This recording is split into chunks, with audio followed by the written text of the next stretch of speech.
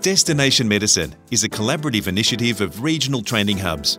With first-hand lessons learned from those who have gone before, this podcast is designed to assist and inspire anyone interested in pursuing a medical career in rural and regional Australia.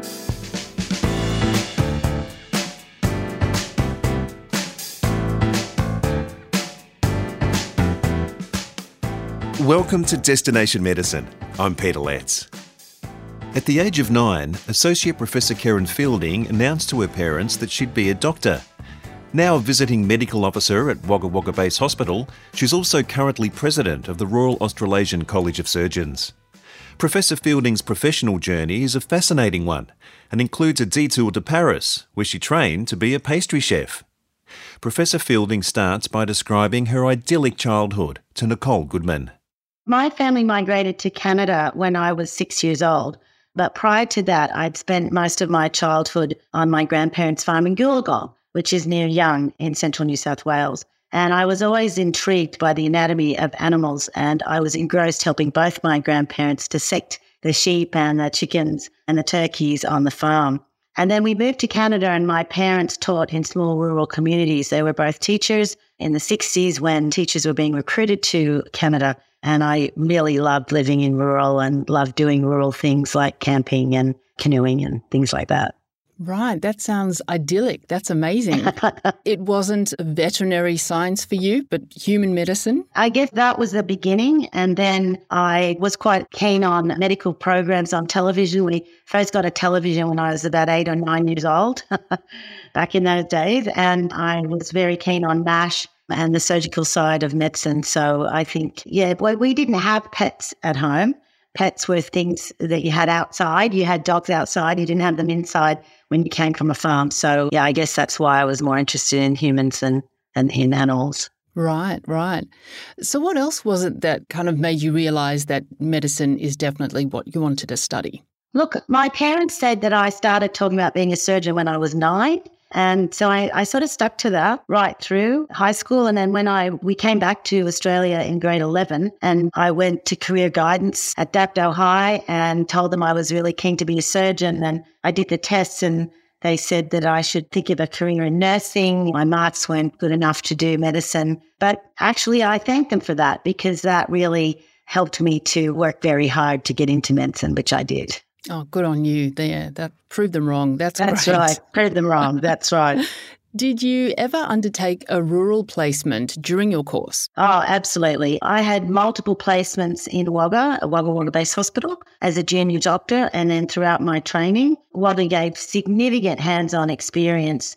Great teaching, great supervision, and it still does. I did do some elective terms overseas, and at the end of medical school in Toronto at the Hospital for Sick Children, and in Paris at the Institut Gustave Roussy, which is a very big cancer hospital, I did a term in breast surgery and reconstruction there. But really, I think it was the time in Wagga that made me think rural was good. And then the bonus was that I actually met my husband in Wagga. He was on secondment from St Vincent's in Sydney as well.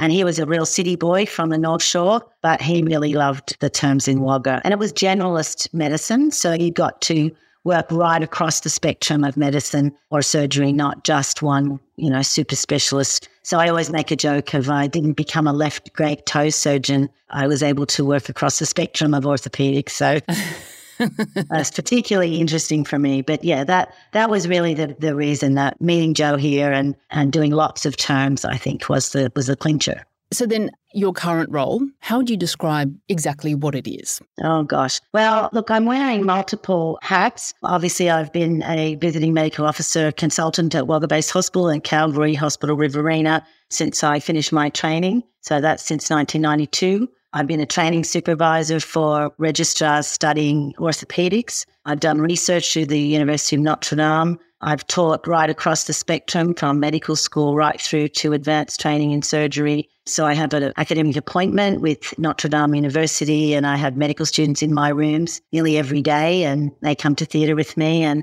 just love inspiring the younger generation. And then I worked with New South Wales Health at the Health Education Training Institute, or HETI, for the last nearly 20 years, involved in what we call the pre-vocational space, which is the junior doctors before they get onto their advanced training program. And I've been heavily involved with them for many years, setting up programs for them and trying to mentor them and help them through what is quite a difficult pathway to get into specialist training.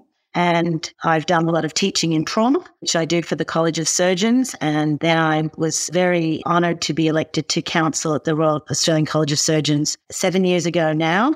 And I'm very honoured to be the president of the Royal Australian College of Surgeons at the moment. And I'm actually the first Australian female to hold that position and the third woman. And the college is 100 in 2027. So that is, for me, fantastic to see that we're starting to change surgery. I was the third female orthopod in Australia and the first in New South Wales. So hopefully I've helped to change the face of surgery in this country. Really important for women and people of diverse backgrounds to be able to do this job. Yeah, I dare say. Yeah, it's only taken 100 years. It's very slow, but look, we're really beginning to change things now. But yes, it has definitely taken way too long. You're right. Yeah. A huge achievement, though. What an absolute milestone. You also do happen to have things that you enjoy outside of work. What's that? Well, apart from the travel bug, which I have big time, I actually love to cook.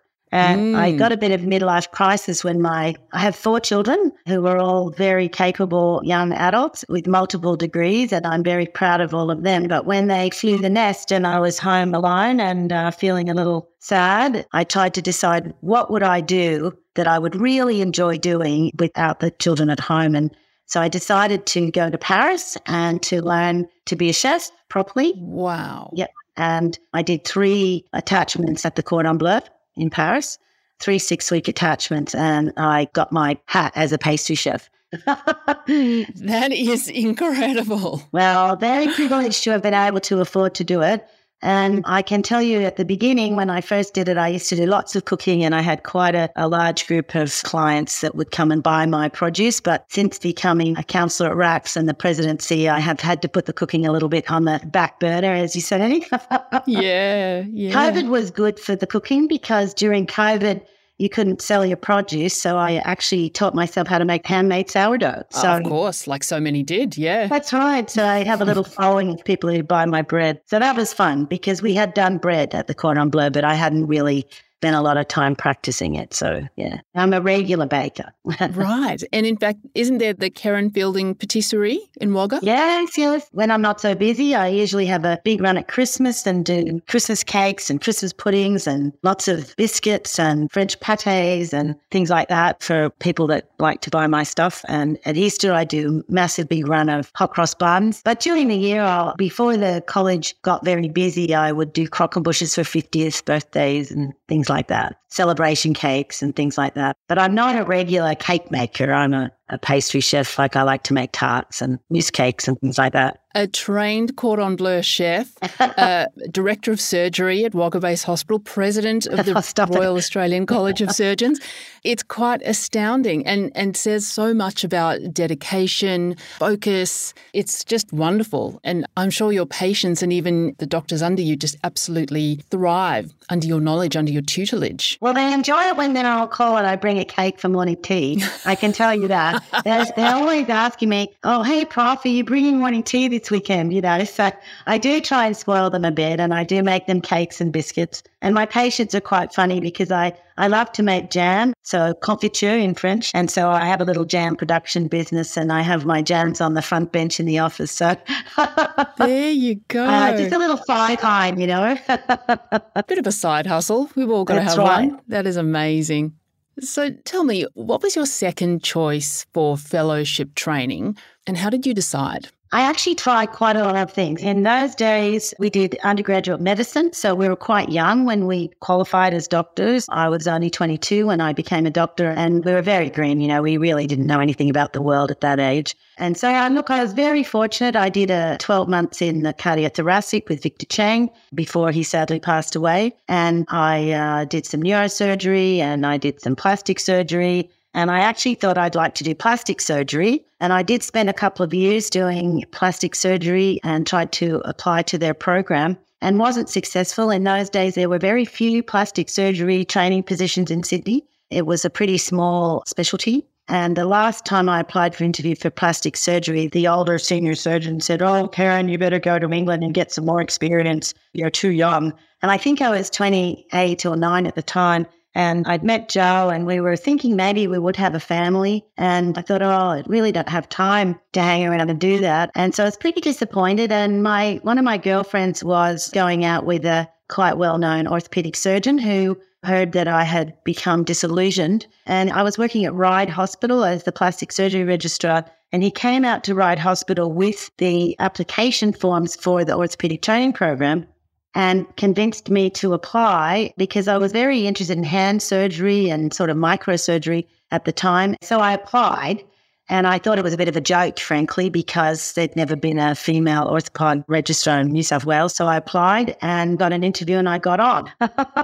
So it wasn't my first choice. But in retrospect, I'm actually really glad I did orthopedics. It's a fabulous career. You can change people's quality of life so much when they can't walk or they have pain in their limbs or their back. And every single day I have someone incredibly grateful for what I've been able to do for them. So, and there is quite good evidence in the literature that people who choose a particular career path and they get something that's similar but not exactly the same are actually very happy and have great job satisfaction. So I say that to my trainees, don't get too fussed if it's not exactly what you want. You'll be happy in the end because at the end of the day, the job is about helping people and you can do that. So I'm very happy with what happened in the end. That is wonderful, wonderful. Tell me a bit more about the pathway that you took to fellowship. I think I was about PGY 8, quite a long way along the line when I got onto orthopedics and then got onto the orthopedic training program, which is the south side of Sydney, which is sort of St George, Prince of Wales. We went out to Northwest Hospital, Wagga, were hospitals in that network. And the first year I had was at St George and was a very unpleasant term. And the first day of my training program, I went into the skills lab at St George Hospital and the surgeon that was supposed to have me for his term walked in and said, "I don't want the woman." So that was the beginning of my pathway in orthopedics. And that year was pretty unpleasant. That was the year Joe and I got married, 1988. So I was a bit unsure about whether I would be happy. Didn't really enjoy that year at all. And then the second year I was at Concord Hospital and there was an absolutely wonderful professor of orthopedics, Professor Robin Hicks, who was very innovative bioengineer and orthopedic surgeon. And he really mentored me along and helped me pick up my mental health, I guess you would say, and got me back on the trajectory. And then I came to Wagga and I'd always had a great time in Wagga. And one of the registrars that we worked with at the time said, "Fielding, just keep a low profile and you'll get there and it'll be fine."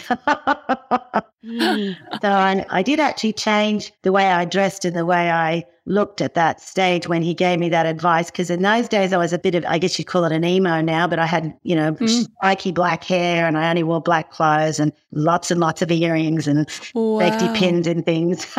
Wow, that's amazing. I kind of toned it down and got the corporate wear out. And then I kind of just slid through the trajectory. I spent 6 months in Portland, Oregon. So we had a term of pediatric orthopedics in Portland and my husband did a fellowship in toxicology. He was doing emergency medicine at the time and that was fantastic working in the States. We had a great time there. And I did another term in Wagga and I did a term at Prince of Wales, which was okay. There were some comments about being female and they could never remember my name and things like that.